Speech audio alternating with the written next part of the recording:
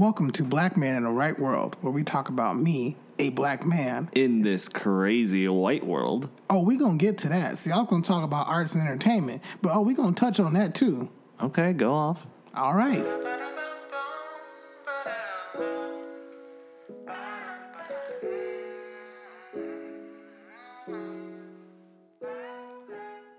Hey everybody, this is Mike. And his white roommate, Grant. And today, Grant's gonna ask me, Mike, am I a bad ally? well, I'm gonna need some help for this. Of course, we went to the internet. Where we read 5 things that aren't allyship and what you can do instead by Holiday Phillips. She puts it together nicely. Next, we talk about a film that shows what could happen when allyship goes wrong. Way wrong. Really bad. It can get bad, y'all. And we finish up by dusting off our old memories of Disney movies. And, we take a look at them and, some of them, they could be a little, they could do No, better. they need some work. Yeah. Yeah, is right. Mike, am I a bad ally? Do you want me to answer that honestly? Yeah, give it to me straight. Yes. But Damn it. the thing is, I think everyone can be a better ally, and no one's a perfect ally. Like, I'm not going to say you're over there like Green Book or anything. Yeah, the epitome of, allyship right there in Right? that movie. You're not fucking the cast of The Help. Like, Hollywood does such a great job of depicting the best allies in the world. Yeah. The Brad Pitts and the Jessica Chastains. Fuck all of that. I mean, those people in real life are Yeah, great. they're actually awesome. But the characters that they play in those movies were like, meh. Yeah. You could do better. Like, come on now. True. But okay, so that's a nice way of saying that I can still work on myself. I can still do better. absolutely, always aspire to be better. I could do better, but right now we're talking about you. I see how it is. No, I agree, and I think you should always want to be better. You shouldn't be just looking for people to compliment you all the time. You should be looking for ways to improve no matter what you're doing, especially with issues that you're either waking up to or still getting used to, still growing in, still learning and educating yourself in. So. Absolutely, because you ain't shit. I mean, I'm really not shit either. So everybody needs to understand that you ain't shit, and so you can always be better. So the reason I ask this is because on Sunday, I'm having a nice day with my family, hanging out with my dad. Mike sends me a link out of the blue that flips my whole world upside down. Oh, poor guy. Well, there's very little context. I start reading it and I start getting like, oh my gosh, is this about me? And then the only thing you said with it was the ominous text, I'm going to put you in the hot seat again. Absolutely. So, for context for everyone listening, what I sent him was something from Holiday Phillips. If you don't know who Holiday Phillips is, she is an educator, a spiritual guide, and a writer who writes about healing conversations on race and equality and meditations for collective care. So basically a whole boss. And whole boss. Everything that she has on Instagram, you should check out her Instagram definitely, is a bunch of like little how-tos and kind of basically dumbing it all down for all of us. Ways to be better allies, conversations and terminology that is used in most of the discussions around race and what we're currently dealing with right now. And she makes it just sound so nice and easy to understand. So, of course, I'm going to send it to my resident white guy and be like, look at this shit. Feast your eyes on this. Feast your eyes on all the ways you might be a problem. No, definitely are a problem, but maybe could improve. See, you hear him going through a crisis right now? I love this. But what I sent him in particular was 5 things that aren't allyship and what you can do instead. So it wasn't directly actually just be like, here, Grant, this is for you specifically. Yeah. It was something that I felt was important that we could discuss. But of course, I mean, some of it probably applies to him. So easy to read and take personally, but in a hopefully growing way. Yeah. Yeah. So basically, we'll just go through them. Yeah, let's do it. All right. So the first one is outrage. And what she says, outrage because is a clear manifestation of your privilege, the state of not needing to know about racism because it doesn't affect you. This can be deeply frustrating and upsetting for Black, Indigenous, and people of color, for whom your shock is a clear display of how little you paid attention to our struggle until now. So outrage is not allyship. Pretty much. So it's basically when everyone's like, oh, Mike, oh my God, America is racist. And I'm like, bitch, please. So like now you screaming and hollering, crying. What the hell you think we've been doing? True. So yeah, Been out here for ever, as long as it's been going on. and I think you probably had a moment or two where you were like, I don't know what to do. I'm so frustrated. Oh, I definitely have. Okay, I think even in, I said on the first episode that I was kind of surprised by people's shock because we talk about these things a lot. At the same time, some of the images and the visuals that I was seeing and just being reminded about it, because again, as a white person, like speaking for myself, even though I can have these conversations with you every day, it's not like it's the only thing that I think about or that I am always conscious of, the things that are going on in the world and the impression. I'm always conscious of it, but there's still times I can go to my little white bubble and kind of forget about it. So even me in that moment, I still felt the outrage, and I still felt so mad that, like I said, I went and I posted on social media.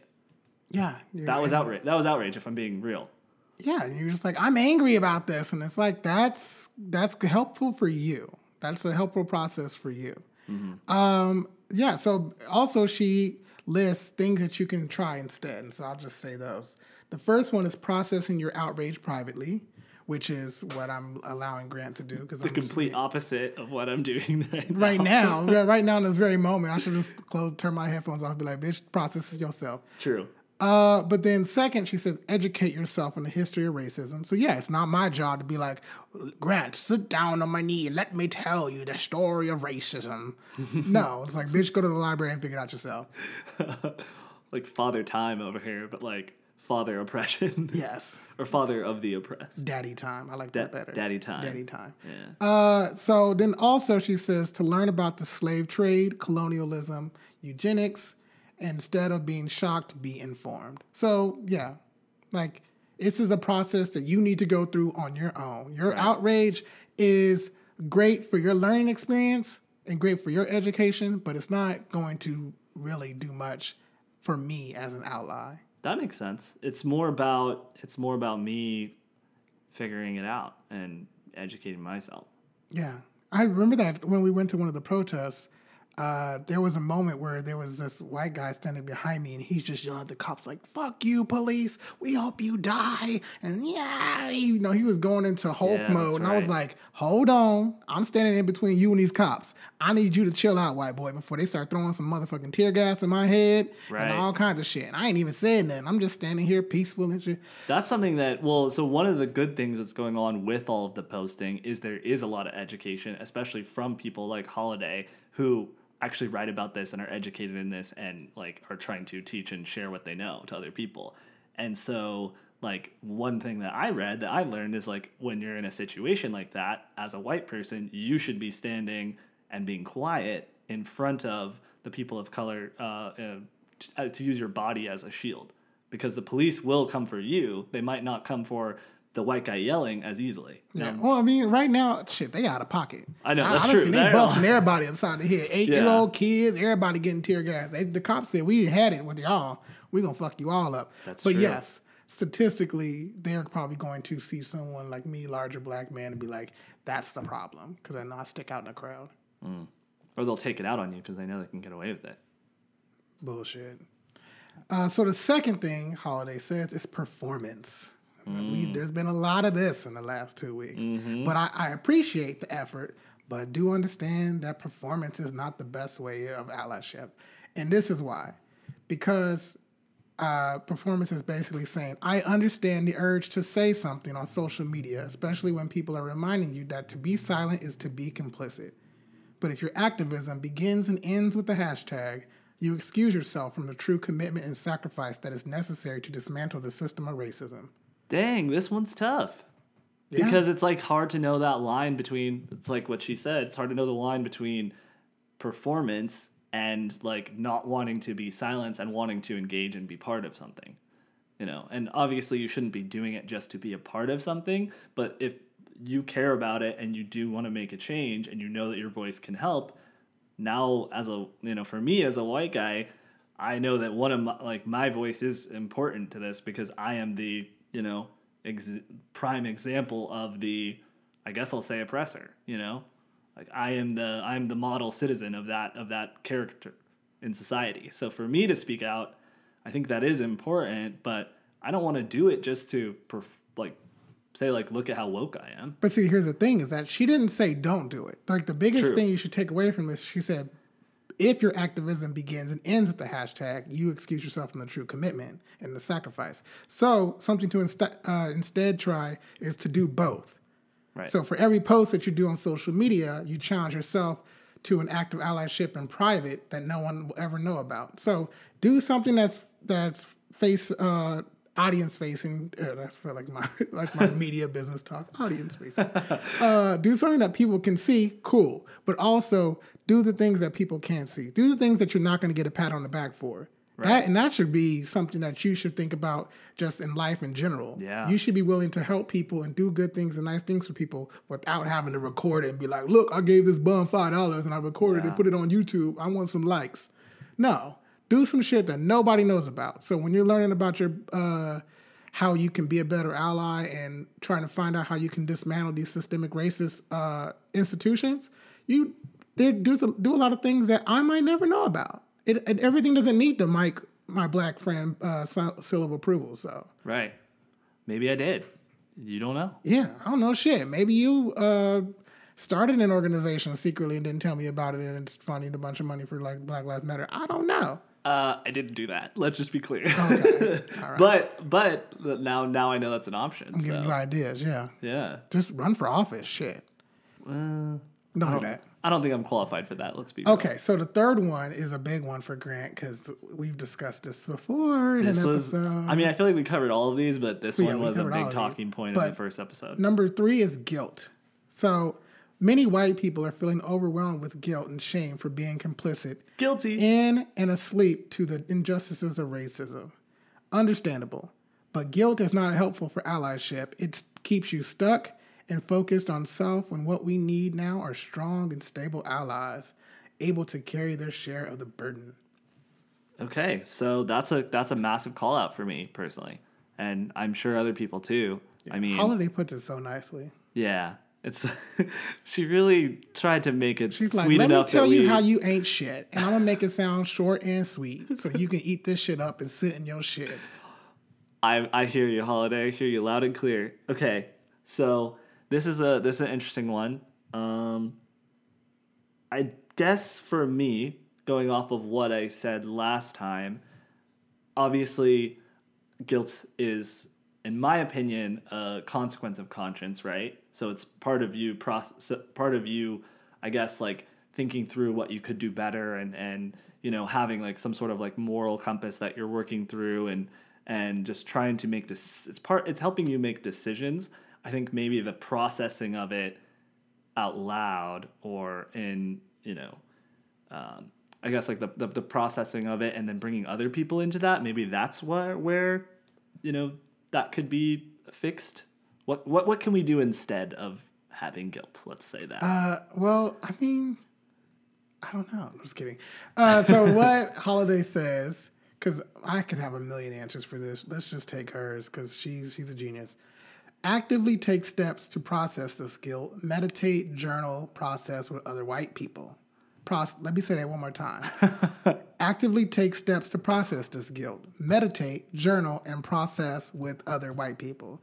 For example, don't start a podcast with your black roommate and be like, let me talk about my guilt. No, I'm just kidding. Damn. The call out. You're right. You're absolutely right. The call out. No. But you see, Cade, he went off to Seattle, so when I process my guilt, I have to do it alone in my room. Cade is our other roommate. Yeah, fun fact. Yeah, but see, I mean, I sent this to you while you're with your family, so I was like, shit, read this with your family. That's true. And then the other thing she says is, then remind yourself that when we know better, we do better. So now you know, do. So basically, it's like, okay, address that you have the guilt. Cool. Now, what's the next step? Part 2. You can't sit here and just be stuck in that place of guilt and never move past that. Mm-hmm. Like as a black man, like just speaking from my own personal experience, there have been so many times that I have been mistreated or felt bad or down and out and stuff like that. And those things are going to continually come up and I'm going to have to continue to deal with them. But if I stayed stuck in that state, then I wouldn't have been able to graduate or to get that job or to get that promotion or to to be where I am now, starting a podcast and talking about this shit. Because there's been so many times that people have tried to beat me down, whether intentionally or not, whether it was designed by the system, the broken system or not. Those instances happened and occurred. So I felt bad about myself plenty of times. But if I sat there in that shit and never moved forward, then I wouldn't have gotten anywhere. So same thing, like be a guilty white boy. But now what are you going to do with that newfound power that you have or that newfound knowledge? Yeah, that's definitely something to think about. And it's something that I've been growing through, I feel like, a lot. I mean, and not just in the area of race and race relations and racism. I mean, there's, when we talk about allyship, there's so many other topics too, whether it's sexism, whether it's ableism, whether it's, being an ally to the LGBTQ community. And those are all areas where you can do better and have guilt. You can even have guilt just with, white person to white person, and you still need to process that and work on that. And I think that's very important to note is that what she put together here is things that do not work or the ways to be a better ally. That's for, like I said before, for everyone. So I can read this, and there's, in the positions that I might have power, because everyone has certain specific privileges for something. That is something that I don't know how many times I have to try to tell everybody, because everyone's like, oh my God, white privilege. That means that I'm more privileged than everyone in the entire world. It's like, for that specific instance, for that specific identity, yes. With skin color, we know that. Come on now. Light-skinned people have conquered everything. And when I say light-skinned people, I mean people from Europe. I mean, people from certain Asian countries. I mean, we know that it's in history that they have conquered and colonized a lot of areas, or if not been part of, started a lot of wars.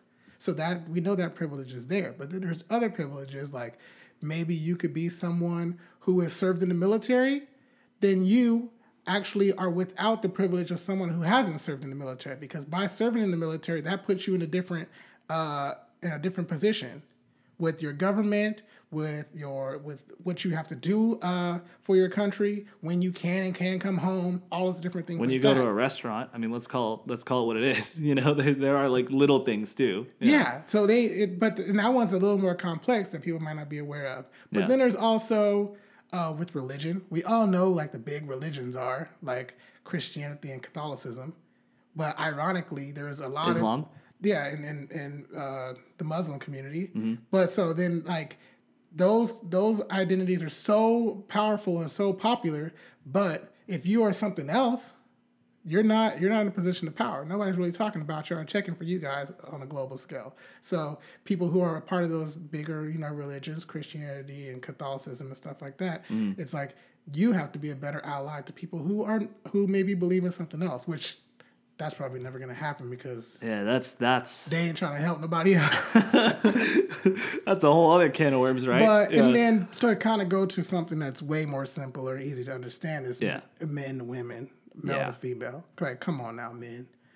We can be better allies to women every single day in everything we do. Yeah. And people say, like, I don't understand how. Well, I can understand how. The first thing is, like, why are we the only country that hasn't had a female president? Which blows my freaking mind. Not even a vice president. We barely even had like women be secretaries of certain departments. Like that's wow. Yeah. It's like, damn, America, get your shit together. What are we stuck on? That makes me sick to my stomach. Yeah, that's totally fair criticism, and it's easy to think about what are the ways that you as a man, me as a man in our lives can do better. And there's so many ways, but then, to take that up the chain, I mean, there's so many ways in every institution that we can do better as men. Yeah, we ain't shit. Men ain't shit. But like, I mean, we could definitely do better. So yeah, when I'm reading this, you don't have to just read it as just black to white. There are so many other ways and that you can see how you can be a better ally. So she has 2 more points, and let's jump into those. Number 4 is shaming others, which is something I think that happens a lot with friends of mine, because they're like, oh, I have that one black friend, Mike Thompson. So like everyone else is like not as woke as me. I think we could even go take that a step further and say maybe parts of our last episode was a little bit of shaming others, right? Yeah. Yeah. Oh, but I mean, like, which people you talking about shaming? Because you're talking about the Karens. Fuck the Karens, man. I will shame they ass. Let's read what Holiday says. Let's read what she says. She says, shaming others because you don't have the right to shame other people for not doing enough. And even if you did, shaming is not an effective motivation for action. Shaming frames you as the good and the others as the bad. But allyship isn't an identity. It's a lifelong commitment to anti-racism. Yeah. You don't just get the identity ally and then you're good, right? No. It doesn't work like that. It just can't be like, well, because then you run into that instance where people go, oh my God, I'm not racist. Like, I have 2 black friends. I'm like, I have a black husband, or like, yeah. I don't give a damn. I don't care who you know. That might make, when people tell me that, I actually get more worried because I'm like, they fully remember and recognize that one black person in their life. Oh, and they felt that they had to bring it up in front of or to you directly to your face. Like, imagine if every cop did that. Like, they're like, oh my God, like, I know I shot you, but like, I shoot everyone.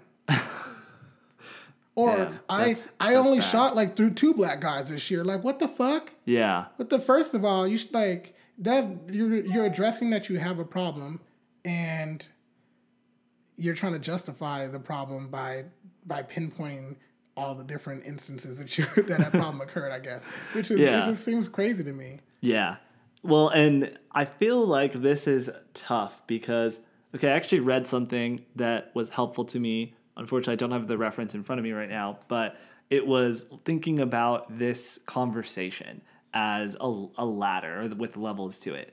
And different people are coming to this conversation that we're having as a country right now from different stages or different levels. And like some people are a lot further behind other people who might think that they are, either, a good ally and I'm doing everything right. Or even if they're like, I'm an imperfect ally, but I'm still out here and I'm still aware. There are people that are way behind even that step of even saying like, like let's say like the bottom rung on this ladder is like the all lives matter people. Right. And maybe they think in that moment that they're like coming at it from like some sort of justified place, but they're just misguided and they're just ignorant, right? Let's give a certain section of those people the benefit of the doubt to say that they are the bottom ladder, and everyone is working up from there to getting to the point where we're talking about like defunding the police and abolition of police and then reparations, right? So it's like going up the ladder of just like what you're aware about, what you think about. And so I think that it's easy if you're on a higher step on that ladder to look down at other people and maybe shame them from where you are for not being where you are. Do you ever look down on people? I think I do. I think I definitely do. But I also feel like some people look down on me when I'm not where they're at. Like I started off even. What is the scale? What are you grading it off? Like what do you mean where they're at? Well, we'll find the picture and we'll put it up on the blog. But essentially, it's just your level of awareness about how to solve this issue of systemic racism, and in particular, like defunding the police and abolition of police, leading to reparations for and trying to make amends for systemic racism. So you basically. Like some people or you personally feel that they're at a different stage of the game than you are? I would say that there are some people who would maybe think that about me, or that I might feel that they think that about me, or even maybe they actually are, and they're 2 steps ahead of me on, let's say, like this ladder that I'm talking about is anti-racism, right? That's the term that I was not using for this whole conversation, which should be. It's like the levels of awareness of anti-racism. And so for me, maybe that there's times where I have shamed people for not understanding or being as like aware of these situations as me. So, okay, well let's see what Holiday says, that what you should instead try is to focus on yourself, locate your own racism, and if you can't find it, look harder. Because it's there. Call people out when you see racism, but avoid blanket statements or posts about what others aren't doing. Which I will say that I haven't seen so many people doing that. They kind of been just sharing words, probably from women of color and black women and stuff like that, black people, which has been great. They're just kind of giving us the floor to like have the information, but they're resharing it. Yeah. But There has been an instance where I feel like there are the people that are like, you guys could all be doing better when it coming from like the blonde hair, blue eyed white guy. And it's just like, I mean, yeah, you definitely did like at least 22 microaggressions yesterday, but who's counting?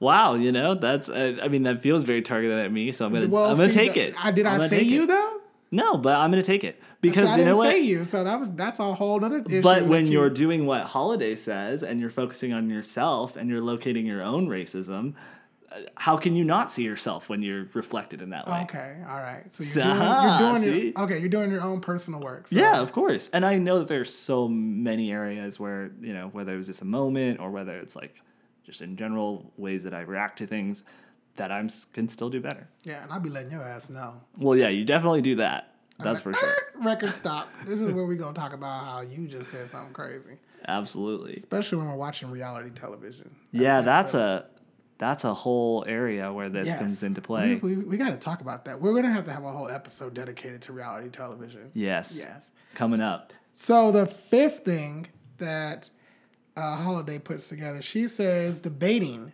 is the fifth way that your allyship ain't doing a damn thing. Because getting lost in debates trying to explain racism to all lives matter people is likely a waste of your time. Those seeking to discredit the existence of racism are energy vampires who aren't ready to see the truth yet. And that's okay. Change won't come from them. It'll come from us. So here's the thing that I think as me, but also me as a white guy who's, on whatever stage of wanting to be an ally, let's say that, I feel like there's a conflict between wanting to debate and not wanting to be silent. So where's the line between am I actually, coming at this with the right intention if I'm trying to educate someone or just not be silent, not be complicit to the craziness that they're saying, but at the same time, not wanting to get caught up in what Holiday is calling out. So what she says to do instead is actually really good to what you're saying. So she says instead, calmly explain your perspective, and if they want to engage with an open mind, engage. But if not, you move your ass on and you get back to work. And I assume getting back to work means working on yourself? Yeah. Well, I mean, it probably can mean anything. It probably means just get back to life, like get back to working on you.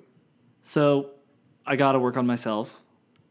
I need to look at an area where I can improve. And if something comes up where all of a sudden I'm presented with someone who has an different view than me, and they're open to hearing my point of view, share it. And if then it seems like it's not going to go anywhere, then let it go and keep working on me and doing better like that. Pretty much. Like, I think you should know when the conversation is not going to go anywhere. If someone is fully decked out in MAGA gear and they're just like, my entire family has been part of the KKK since the beginning of time, then maybe your argument is not going to go anywhere. Yeah. But if someone is a little Becky and she's like at her Starbucks and she's like, oh my God, like, I don't know what to do. Like, I just feel like I'm not a good friend to like my black friends. And I just talk about Trump sometimes. Like, then maybe she's kind of opening the doors for like some education. So now this is time to have that conversation. When someone is asking or seems like they're open to kind of hearing a different viewpoint or trying to get to a resolution, then enter and jump in. But if someone's screaming and yelling some racist shit and all that, it might not be the moment to like really educate or have a real conversation. You're probably just gonna get in a fight. Yeah. And in that instance, the goal should just be if they're yelling that shit at someone else who is like a person of color or black person or someone who they're trying to like threaten or overpower, try and shut them down and get them, make the situation de-escalate and make sure that person's safe, right? Absolutely. Yeah. Yeah. I mean, sometimes though, some people just like warrant just a beat down. I mean, that's why it is what careful. It is. That's why you can't engage with people who are not willing to listen, because then it might result into a beat down and then everybody going to jail. Yeah. And we don't want that. Okay, so the thing that is interesting for me is that I guess there is this idea of allyship from black people to black people. And sometimes it's hard to navigate that because you feel like because you have that identity, you're like, well, I'm the perfect ally because I know what it's like to be black. But also, as a black person, it's very important how I present myself to my community directly, and then also how I present myself to my community in the eyes of people like you. Okay. This is something I always think about. Like, it's a lot different for me to be very critical of someone like, oh man, you can't say that. You know, black people can't be saying shit like that. It's like I can say that around my family, and my family understands where I'm coming from because they're like, they know, oh, we can't be saying this certain thing because it's gonna come back to us in a negative way, and that's how they take it. But if I was to watch TV and say, "Oh, black people can't be saying shit like that," they know better than that in front of you. Or just using you as like the white guy. Yeah. But if I say you may or may not have said something like that before. Yeah, I've done this before. But because we've talked about it. And by doing that, there's a potential of you seeing it as, oh yeah, black people shouldn't be saying it like that or shouldn't be saying. And it's like, wait a minute, hold on. Like that's my criticism, my internal criticism to my community. That's a struggle that we're trying to fight on our own. I don't need the person with the privilege to chime in because that's another conversation. It changes now. Yeah. It's so you have to know when it's not your fight, and also like when the conversation isn't about you and doesn't need you. Too. Yeah, that's part of allyship, I think. And a great example of that is like if two women were having a discussion about something that has to do with being a woman. There is a moment when the man can be an ally, but then if they're talking to each other, he should not be like, hold on, pause, women, let me jump in here. Let me explain to you. That turns into some dangerous territory. That's mansplaining. Mansplaining, yeah. So whitesplaining. Let's mansplain to you, women, on the podcast. Let me mansplain to you, women. It happens all the time. So next time, man, when you start to talk and you feel like they're just looking at you like, what the fuck you saying? Shut up. So good policy. Yeah, but this happens in a movie. Yes, we just watched this. Loose.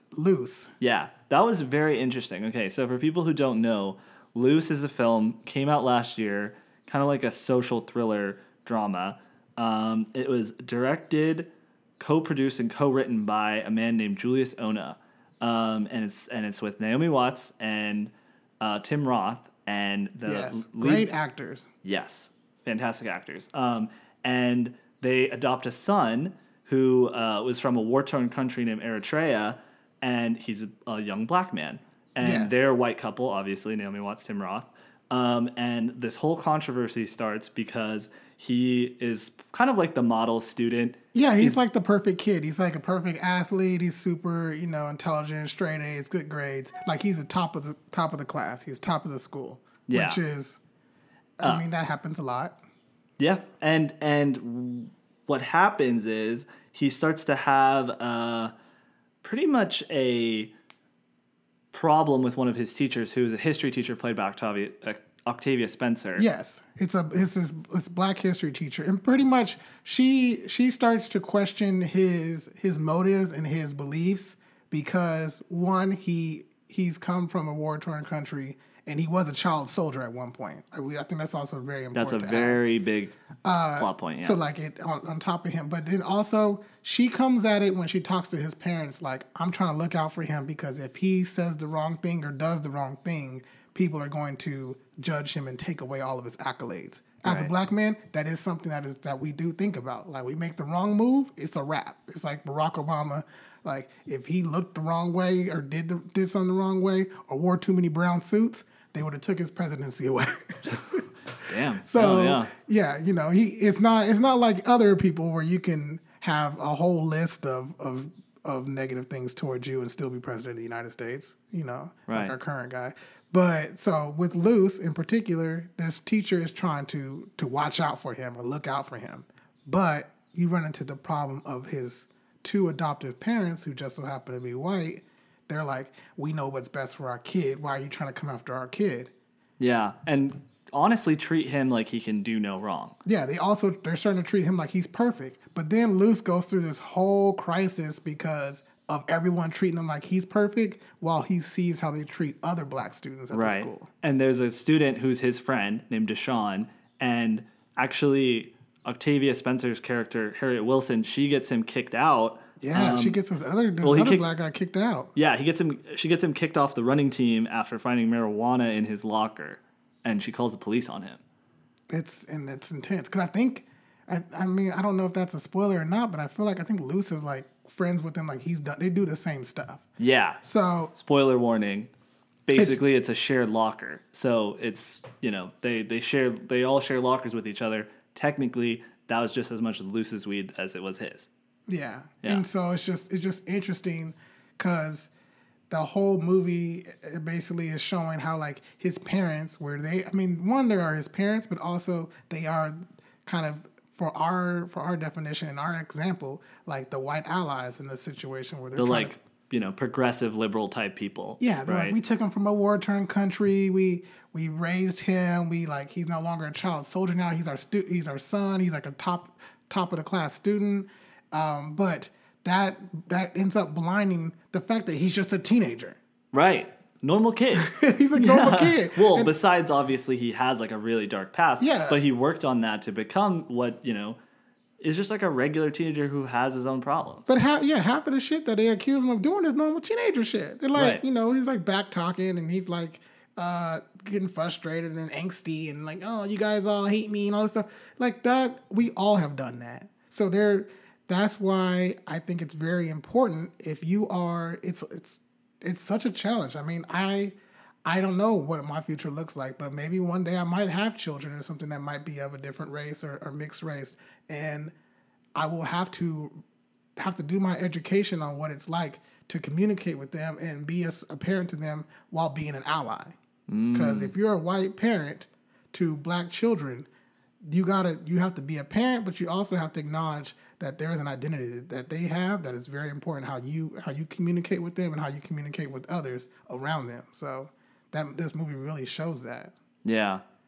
Yeah, it's a great film, and it's really tense too. Like there's, just keeps you on edge the whole time, and you're kind of wondering what's going to happen. Like, is this going to pop off?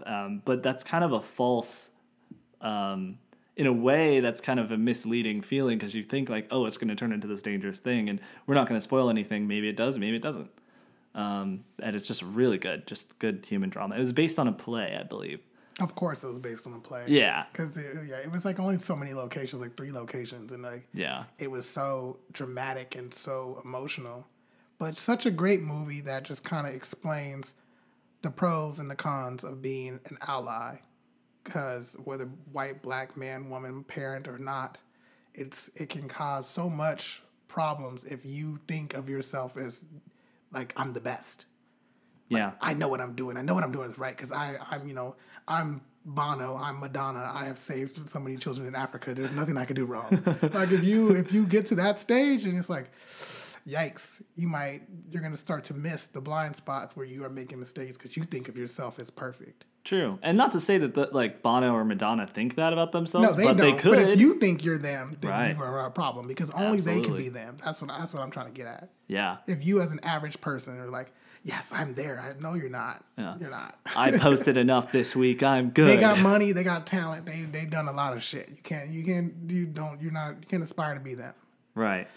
And one of the interesting things about that too is how Harriet Wilson, played by Octavia Spencer, her character thinks that she's in the right too because she thinks that she needs to protect Luce as this character who, for what he represents. Because she thinks she knows best as a teacher, as a black woman, So it's like it becomes a problem, of course, because it's basically like everyone's battling about who knows what's best for Luce, and Luce is over in the corner like, none of y'all do. So yeah, and he's pretty so much smart. He basically manipulates everybody. Like some of the stuff he was saying in the movie, I was like, damn, I'm confused. I'm like, is he innocent or is he guilty? I don't know. It paints a really it's like a really good gray area. He's a great talker. He could weasel his way out of anything. It's like it's very well written. Mm-hmm. The movie I don't think was obviously it didn't blow people out of the water. It wasn't like a blockbuster hit. But it's just one of those like little gems that you got to find, and it's like great story. I believe it's still on Hulu. Check it out. It's on Hulu. See if you can watch it. Watch it, Luce. Look it up. I mean, shit. Nowadays you can go anywhere. You can go to the Red Box. Can you go to Redbox? Is that still open? I don't know. Just gotta wash your hands, wipe it down. That's Shit. true. Maybe they've got, hand sanitizer dispensers. But great movie. All right, hold on. Pause. Can we talk? Why did you keep saying? Were you gonna say Octavia Spencer? I kept doing that. I don't know why I kept doing it. Octavia Spencer. Octavia. Why do I think I'm fancy all of a sudden? Her talent is so good that yes, she should be Octavia in Octavia. Yeah, she's Octavia She's now. definitely royalty. So I guess maybe that's why you were doing that. Yeah, because I can say it when I'm not having to think about it, Octavia Spencer. But then I'm in the moment and I'm like, Octavia. Maybe it's the difference because some people say aunt and aunt. Oh, like aunties. Auntie. Yeah, or aunt. My aunties. My aunt Cheryl. Is that your mom's sister? Yeah, my mom's middle sister, yeah. Yeah. So actually, speaking of my mom, my mom has decided recently, as of this week, which is something that we were doing when we were down there, is she wants to sell her VHS collection. Now, we've had VHS movies on the same shelf in my mom's living room since as long as we've lived in that house. So 20-something years. And she's now finally ready to sell them. Make some coin. Yeah, exactly. And the first thing that we decided was, so a little bit of backstory. So my fiance, Lizzie, she has now started a Good Vibes vintage little eBay where she's selling a bunch of old vintage stuff on there that is from her. Ahead. Yeah, they've been cleaning the garage during quarantine, selling some stuff, making some side money. And my mom heard about this, and so now my mom wants to get in on it. So my mom is your mom has all kinds of shit to sell. Oh yeah, but we started because we let's start with the Disney classics because I don't know if you know this. So Disney has put out different versions of the VHS tapes even. Yeah, what I've been living under a rock. I don't know how much people remember about VHS. Yeah, the original ones because he only released them ever so often. The when Black Diamond classic. That's those are the really top tier ones. Is that the when they were in that plastic thick ass? As far as I know, all VHS tapes are plastic thick ass. No, the container. It was it was white in the inside. They would pop open. Oh yeah.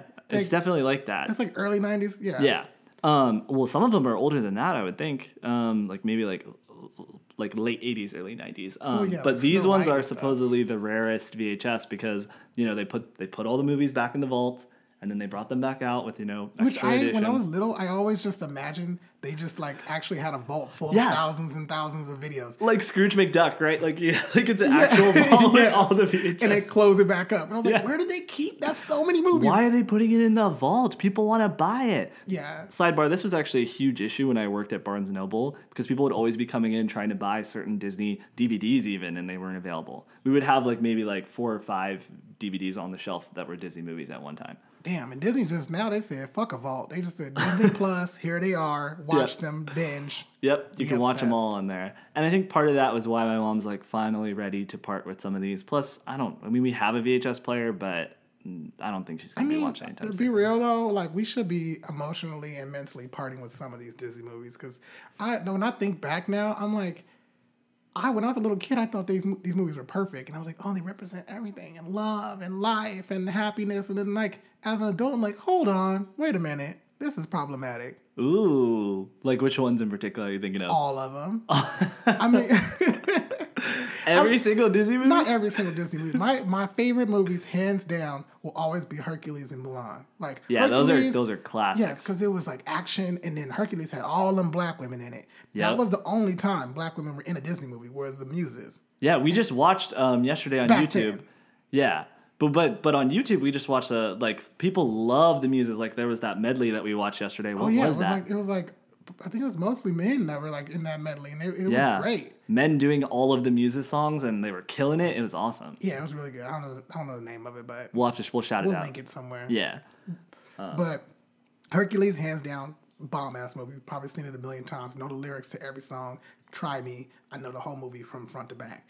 But then also Mulan because there's action. It's a strong female character, and we know from me talking about Avatar, that's my jam. Yep. So that whole movie was sick, and that was one of the first movies that started using all of the 3D to enhance everything, other than Hunchback of Notre Dame. Do you remember on Disney Channel the movie Surfers? Yes, yes, and they would always play the clip of all like how they made all of the like warriors coming down the hill. Absolutely, that's what I'm referencing. Remember when they just show like, oh, we would like create one, and then we would like multiply it, and I was like, damn, they got 3D effects in this. That's amazing. Yeah, Aladdin was actually, I think, officially the first movie to start doing that. That makes sense. It visually looks a little different. Because the Cave of Wonders and shit was like, that was different. Yeah, but Mulan did it flawlessly. Bomb-ass characters. Also, I mean, I think at the end of the day, it's because I tried to find any movie that had a semblance of a black character in it. That's now that I'm thinking about it, because Mushu was a dragon, but it was voiced by Eddie Murphy. So in my mind, I was like, oh, the dragon's black. That's why I like Mulan. I mean, I love Eddie Murphy in that movie too. The little black dragon, and then the Black Muses, which were two of the best, or four. I don't know how many muses. 4 of them. 5, I think. So 6 of the best characters in Disney for me at the time. Eventually, and those are, let's be real, I mean, Mushu's, supporting cast, not a main character, and the Muses are, it would be, they're supporting cast, but they're they're literally like a Greek chorus, right? Yeah. If they make a live action Disney movie about Hercules, they should just make it about the Muses. That would be cool. Just straight up. Like, it should be from their perspective. They should sing a couple songs about Hercules and some other Greek heroes, and then they should be like, oh, damn, we're done. So what do we do next? And then it's like, what is the Muses story? Yeah, what do they do, I wonder? Who would play the Muses? Well, Beyonce. Probably Muse number 1. Although she was Nala in Lion King, so. I don't give a damn. She could do it again. I think Beyonce and Jennifer Hudson, hands down, would have to be. Come on now. You'd be playing yourself. Janelle Monáe? Yeah. I mean, shit, they just might as well reprise the cast of Dreamgirls, because... yeah. What is her name? Who are we missing? Anika, is it Anika Noni Rose? I'm not sure if I'm saying her name right, but she was the voice of the frog. Oh, see, damn, I said the frog. Princess Tiana. Oh, that's a great segue, because that movie had black people in it, but the fact that I just said she played the frog was a problem. Yeah. When she played Princess Tiana. Yeah. So like Disney got us tripping over They got me tripping. The whole movie basically was her. She was a frog. She was probably a princess and a human being for 5 seconds. Yeah.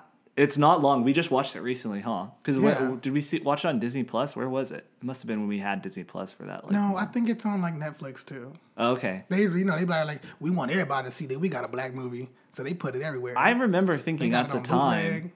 I remember thinking at the time, I don't know how many years ago that was, that I was like, they're really trying to push that. And I was thinking, I was like, just let it be what it is. Let it be the first black movie, but you don't have to call out that it's the first black princess like you're some savior. Oh, they did. They were pushing it hard. I was at Comic-Con, because I'm a full nerd. I was at Comic-Con like the year or 2 years before it came out, and they were like premiered it, and it was like, for the first time ever. And I was like, oh shit, what is about to happen?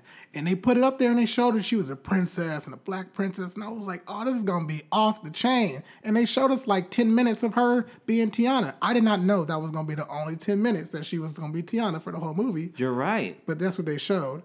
And that's so interesting too, because the original story, it's just the prince that's a frog, right? So they twisted it so that both of them are frogs. So both of them are frogs.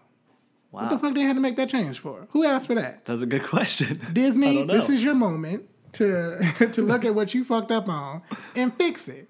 Yeah. Give her a sequel and let her be Princess Tiana for the whole thing. Yeah. Let her best friend let the white turn people into be the frog. frogs. Yeah. Let her little rich friend that was a brat, let her turn into a toad. Yeah.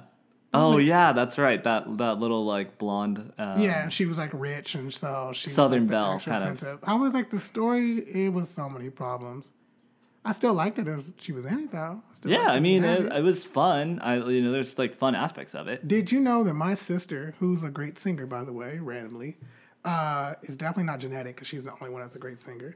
But she was part of this like play every year where like they play Disney princesses for like the little kids in the city. Oh, that's fun. It's Bakersfield, California, so we already know it's about to jump into a problem. Oh, no. But of course, before casting even happened, they like, oh, you gonna play Tiana. Really? Pretty much, yeah. And she's way more light skinned than I am, so I'm like, she could play anybody. She could play Jasmine, Pocahontas, shit. She could play Mulan. And what did they give her an option, or did they just say this is what you're doing? I don't know if they didn't give her an option, but it seemed like they didn't because she was Tiana for like 3 years in a row. Wow. So I was like, whatever. She liked it. But one of the biggest problems was they actually had all the princesses wearing their like princess outfits. They all like, Snow White had on her little ugly thing with the blue 80s puffs on her shoulders. The big puffy shoulders. Yeah, and the yellow dress. Yeah. Belle had on her yellow dress. You know, Aurora, Sleeping Beauty had on her pink dress. Everybody was decked out. And then Tiana, my sister, had to come out and she was dressed as a waitress. No. Yeah, and then they were like, "Oh, we couldn't find the princess outfit," and so of course my black ass went on Facebook and came for them. And was like, first of all, because they tried to say that was the outfit she wore originally, and I was like, pause, don't mess with me because I'm a Disney fanatic. Every single princess in every Disney movie has a maid or a waitress outfit and also a princess outfit. Every single one. Yeah, so you're right. I was like, if you're going to make her wear that, then you got to put Snow White in her ugly rags. You got to put Cinderella in her rags. You got to put Sleeping Beauty because they all had that Belle shit in on. like the, school keeper daughters. Yeah. Or what's her name? Belle was thrown into a dungeon. Yeah, that's true. Cinderella was mopping floors. Come on now. Snow White, she cleaned up that house out of all them 7 nasty-ass men. So they all had these maid outfits on, but you going to make my sister be dressed as the maid. I almost fucked that whole place up. I mean, you would have had every right to, right? I wouldn't, man. Shit. Wow. But guess what? The next year, my sister came out in Tiana's dress. Yeah. That's some change right there. Shit again. Yeah. That was me being an ally for Disney princesses. I was like, I got you, Tiana. There you go. Full circle. All right, hold on. Pause. So you said that Belle's dad was a school keeper. What is he? What the fuck is a school keeper? Well, I don't know. School teacher. No, he's an inventor. He is a Renaissance man. He is basically the Steve Jobs of Disney World. He's an inventor. Yeah, and you over here gonna say he's a school keeper. Well, I just remember her in the library with all the books. That's what I was thinking. Well, she could want to learn on her own. She's independent. That's true. Well, I just remember her. Yeah, now that I think about it, her dad, he's always in that like basement in the furnace, and then he has that like crazy invention that he has there. He's like, I'm gonna take this all the way to. Was he trying to go to the Beast house? Where was he trying to go? Yeah, see, now you can put me in the hot seat. No, where was he trying to go? The Beast is crazy.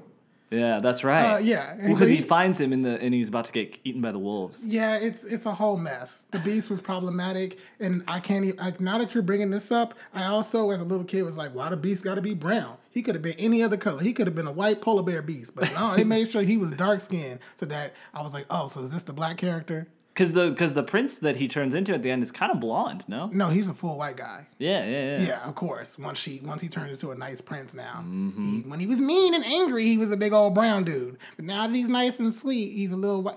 Man, see, bump that. At the end of the day, I think we could all be better allies. We're going to start with Disney. Y'all need to work on your allyship, definitely. Take in everything that Holiday Phillips, everything she says is pretty much what you need to learn and understand. And if it's not with her, there are so many resources out there that can help you become better allies. Yeah. I mean, I'm going to keep looking for them and searching for them because the more information never hurts anybody. Yeah, there's always, like we said, there's always better ways you can be a better ally to everyone. Yeah, because, I mean, it's definitely a journey.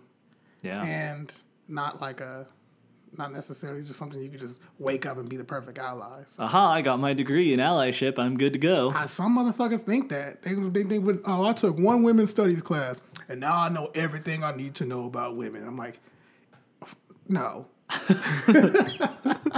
That's not how it works. You can't take one social justice class, and now you the best ally in the world. You can't take one women's studies class, and now you know everything about women. That's not how the world works.